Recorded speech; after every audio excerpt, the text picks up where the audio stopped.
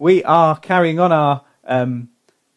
our look into Ephesians. We're going through the book of Ephesians. We've called it our series Dunamis, the Greek word for power. And today we're in Ephesians 5 from verse 21 to 33, which I will read in a minute. If you're a visitor, my name's Simon. I'm one of the leaders here, and it's really great to have you with us. Today's passage, the focus is on husbands and wives. And, I'm aware that not everyone here is married. Some people will have known the pain of divorce. Some of you are single and happy. Some of you are single but would really like to be married. Some of you are married, but sometimes you'd hope that you weren't.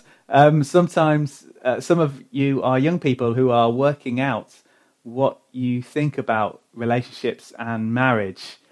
And today's passage kind of has some of those words and phrases that can kind of trigger responses in us and kind of trigger initial kind of feelings, and we kind of react to them, sometimes positively, sometimes in negative ways, depending on our experience. But I want to say, whoever you are this morning, however you're coming to this passage, whatever your relationship status at the moment, I believe God, like Gavin said this morning, I believe God wants to speak to us. And just ask God for a moment, God, would you speak to me in this passage? I want to hear your voice. Because we believe God's word is powerful, don't we?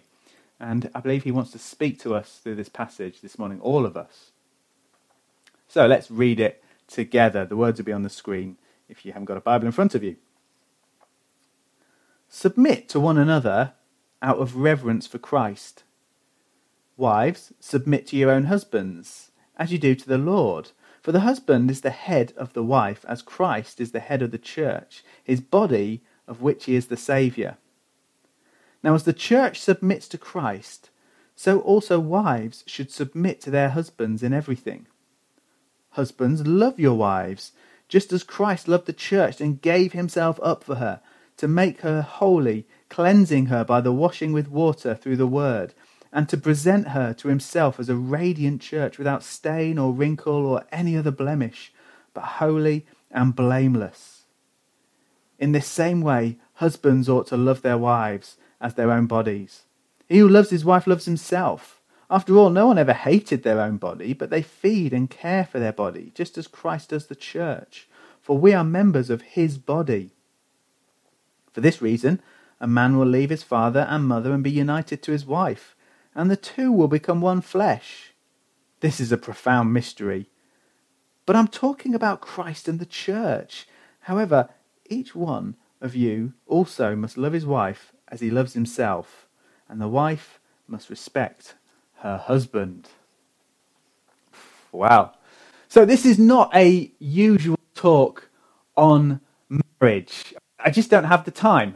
We don't have the time we're on Zoom as well, and it's a little bit tricky. It's not a usual talk that we might have on marriage. And you know how we've been looking, haven't we, as we've been going through Ephesians, we've been looking at how this message of Jesus, this message of all that he has done, all that he's doing in our lives, all that he will do in the future, we're starting to see, aren't we, that it's meant to affect our whole life.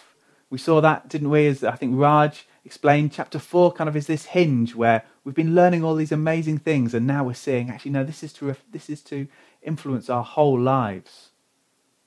And so what I want to show today is this, that in binding husband and wife in the closest possible relationship for a lifetime, marriage has a particular, and it's quite a unique role in displaying and reflecting that message. It's not a better or a more worthy role than singleness, but it does have a different emphasis. So all of us, whatever our relationship status, all of us, our lives are meant to reflect this good news of Jesus, this message of Jesus. All of us are meant to point in that same direction. We're to point to Jesus. That's why this is primarily not a talk on marriage. Actually, this is a talk on Jesus. But I think it's helpful to see the kind of Greek and Roman culture that Paul was speaking into at the time. Paul, and this is the culture that Paul is writing into and speaking into, and that was the predominant culture in Ephesus. Marriage was not seen as an exclusive, loving relationship. Men were permitted, in fact, encouraged to find sexual satisfaction and be promiscuous and be unfaithful outside of their marriage. Wives were seen to bear children and keep the house. They were treated as possessions more than equals. And in fact, they were encouraged to be promiscuous outside of the marriage relationship. And there was this kind of growing movement starting to start where women were refusing to have children because actually the way it affects their bodies, or that they were actually starting to kind of take on roles that were traditionally seen as masculine roles, and they were pushing out into those areas, sometimes in good ways. But also, they were often the ones that were started to initiate divorce, where it had always been men in the past. And so this section that we get with Paul, it's kind of like a household code. You know, he's going to talk about husbands and wives, children and parents, slaves and masters. And in that culture, it wasn't uncommon to kind of, for a teacher or a philosopher to set out what they thought about a household code. But Paul's household code is very different. Actually, it's very radical. And the American church leader Tim Keller says this on why it's so radical. He says part of the offence and the attractiveness of the gospel in the early days of the church was its teaching on relationships and on marriage. You know, in that culture, in that Greek-Roman culture, a man particularly could sleep with, whoever he wanted to. Women were just possessions. His wife was a possession. And then along comes Christianity with its spreading through the culture, which kind of has its message that says, no, marriage is about love. Marriage is about equality. Marriage is about sexual faithfulness. And actually, even more radical is the reason for marriage. It's this. It's that the marriage is a gospel reenactment. What do I mean by that? Marriage is acting out the gospel. You see, that's true. That's actually true whether you're here and you wouldn't consider yourself a Christian. It's true whether you're here, you're married to someone who wouldn't consider themselves a Christian. Marriage is a gospel reenactment. And so I've got three things this morning in our time together. We're going to look at spiritual submission, we're going to look at sacrificial love, and we're going to look at symbolic mystery. So we start the passage with this instruction to submit to one another. And do you know what? If we don't start here, we miss a crucial part of the passage. See, submitting is misunderstood in our day. It's seen as weakness, isn't it? It's seen as negative. But actually, Philippians 2 tells us that, Jesus, the Son, submitted to God the Father. Not in a forced way, not in a lesser role way, but actually for the sake of their rescue plan for the world. It's similar in marriage. Marriage is teamwork. Marriage is not forced. Marriage is not unequal. Marriage is not demeaning. Marriage is mutual submission. So what does that look like as husband and wives mutually submit to one another in their different marriage roles? Well, to be honest, the practical details of how that is worked out are fairly scarce, as we've seen. Do husbands make all the decisions as the head? Do they make them together? Unless it's a really major one, in which case the husband makes the decision. What about money? What about children? What about what TV channels you watch on an evening? I tell you what, if there was just a manual, a rule book that kind of spelt all this out, it would have saved Jodie and I a load of headaches in our early marriage. I tell you that. But there isn't. There isn't, and I think the reason is this, and Bible scholars, more importantly, Bible scholars, people who've studied this type of stuff, more cleverer than me, think this as well. That the previous passage, the passage that Gavin spoke on last week, is really important when we're looking at this, because it says this, verse 18: "Do not get drunk on wine, which leads to debauchery. Instead, be filled with the Spirit. See, the practical details of how it's all worked out, how these husband and roles work out practically, they're scarce, because actually it's meant to be about two people filled with God the Holy Spirit, looking to outdo one another in love. It's about Spirit-filled submission to the other. You know, I tell you what, that's something that's and helpful for us all, isn't it? Whatever our relationship status. Living wisely, like Gavin said, is about being Spirit-filled people. And it's about how we, in the power of the Spirit, love those around us. See, submission is very different when you look at it in that light. In fact, it's very radical when you look at it in that light. I would go as far as to say it's actually quite beautiful when you look at it in that light.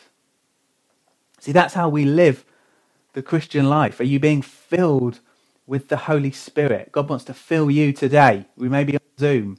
We may have been on Zoom for a while. God maybe not for much longer. But God wants to fill you and I today with his Holy Spirit. He wants to come to you and I. Okay, secondly, sacrificial love. It's interesting that 2/3 of this passage are actually written to the man, the husband. It's almost as if Paul says, you know, I know the culture that is powerfully influencing you in terms of how you think about marriage. But listen, marriage is not about what you can get. Marriage is about how you serve and how you love. And he says, no, he tells them you're to love like Christ loves the church. You and I, how Christ loved you and I. How did he love us? He gave his life for us. He cleansed from our sin and dealt with the penalty of that sin and the power that it had over us.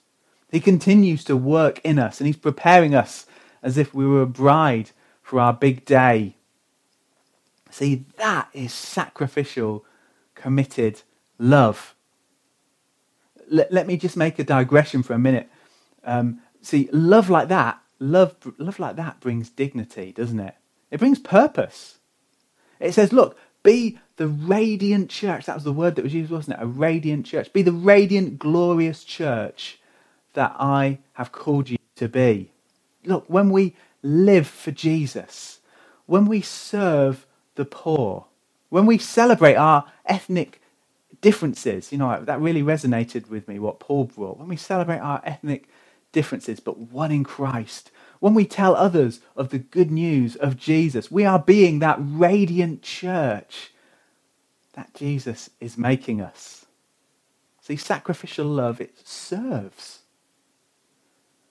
It serves so that the other can flourish in their calling. See, think about this. Think about what Jesus did on the night before his crucifixion. He didn't sit with his disciples and just think, right, okay, you just do stuff for me because, you know, I've got a heavy few days coming up. What did he do? No, he says this, having loved his own who were in the world, he loved them to the end. What did he do? He served them. He served them and he washed their feet. And he said, right now, you do the same. You do the same. Sacrificial love, other to flow, to be all that they got. I confess to not what I love, in fact, but I've got a new idea TV program, Sacrificial Love Island. Do you know, people just kind of try to act one another with sacrificial acts of love. I'm not sure it'd get the same ratings, but I'm sure it'd be better than the dross that we find in Love Island. I apologise to Love Island fans. Back to marriage. Let's get back to marriage. Listen, marriage is not about having your needs met. Marriage is about you won't be able to do it. Marriage is about serving the other. And so, you know, if we look for marriage to have our needs met, we'll find ourselves going short, because marriage is about the bread of... we find our needs met in the bread of life, as Sharon said to us this morning. That's where we find the satisfaction. It's in him as the bread of life. And marriage is about sacrificial love.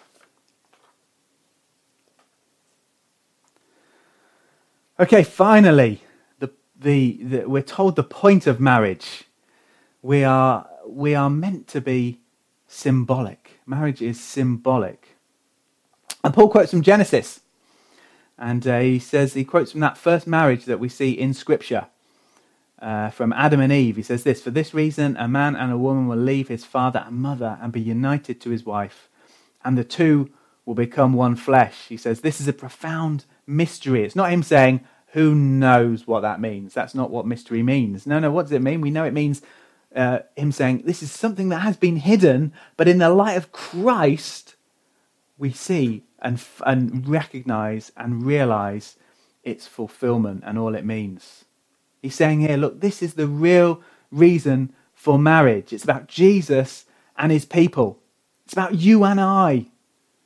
It's a shadow of a greater reality. Marriage tells us about a covenant-keeping God. It tells us of a God of sacrificial love. It tells us of the one who came and died on a cross for you and I, so that we might know life in all its fullness. It tells us of the fact that Jesus will one day return for his bride. And that's where all world history is heading, where one day God, who will put all things right, will have a marriage celebration, and it will be infinitely greater than any other marriage celebration you have ever seen. That's how the Bible pictures the end. You and I, the bride, presented spotless, pure, blameless, radiant. Listen, this is what Andrew Wilson says on this, the Bible teacher. Jesus is coming back for a wedding. It'll be a wedding that makes ours look half-baked in comparison, where the feast will never end, it will never stop, the wine will never run out, and the dancing will never end. You and I, if we're part of the church of God, will be there, not as a guest or even as an usher, but as the bride herself. The one who cuts the cake appears in all the photos. So invite all your friends. The wedding is coming soon. What amazing words that is. Let me pray for us as we end. Let's come before God. I believe God wants to continue to speak to us, to fill us with his Spirit as we end. I believe this morning he wants us all to know that passionate, sacrificial love in a fresh way. That love for us, that covenant-keeping love. Thank you, Jesus. I pray, help us to know that afresh today, all of us. That is how you love us. And that is how much you are for us. And thank you, that helps us to flourish, to be the people you've called us to be. I want to pray that you would help us to invite more people in to know that love. Help us to passionately speak about that love, so that others might be invited in to know it and celebrate it and know you. And I also pray, Lord, for marriages here in Jubilee. I also want to pray. I pray, Lord, some have actually, flourished in lockdown. Some have found it a refreshing time in terms of being around a bit more and being able to spend time together. Others have, I'm sure, found that difficult, and others have known the difficulty and challenge of marriage in lockdown. And I pray that you would come by your Spirit to each husband and each wife and help them to sacrificially love the other. Help them to live out that calling to enact the gospel in their marriage. And I do want to pray for us as a family together, as the family of God together. Lord, whatever our relationship status, whoever we are, whatever our ethnic background, whatever our age or stage of life, God, help us to be the family of God together as we declare your good news and as we speak of the one who sacrificially loves all and who is coming back for his bride. Help us to declare and be a radiant church in this place that you've put us. Amen.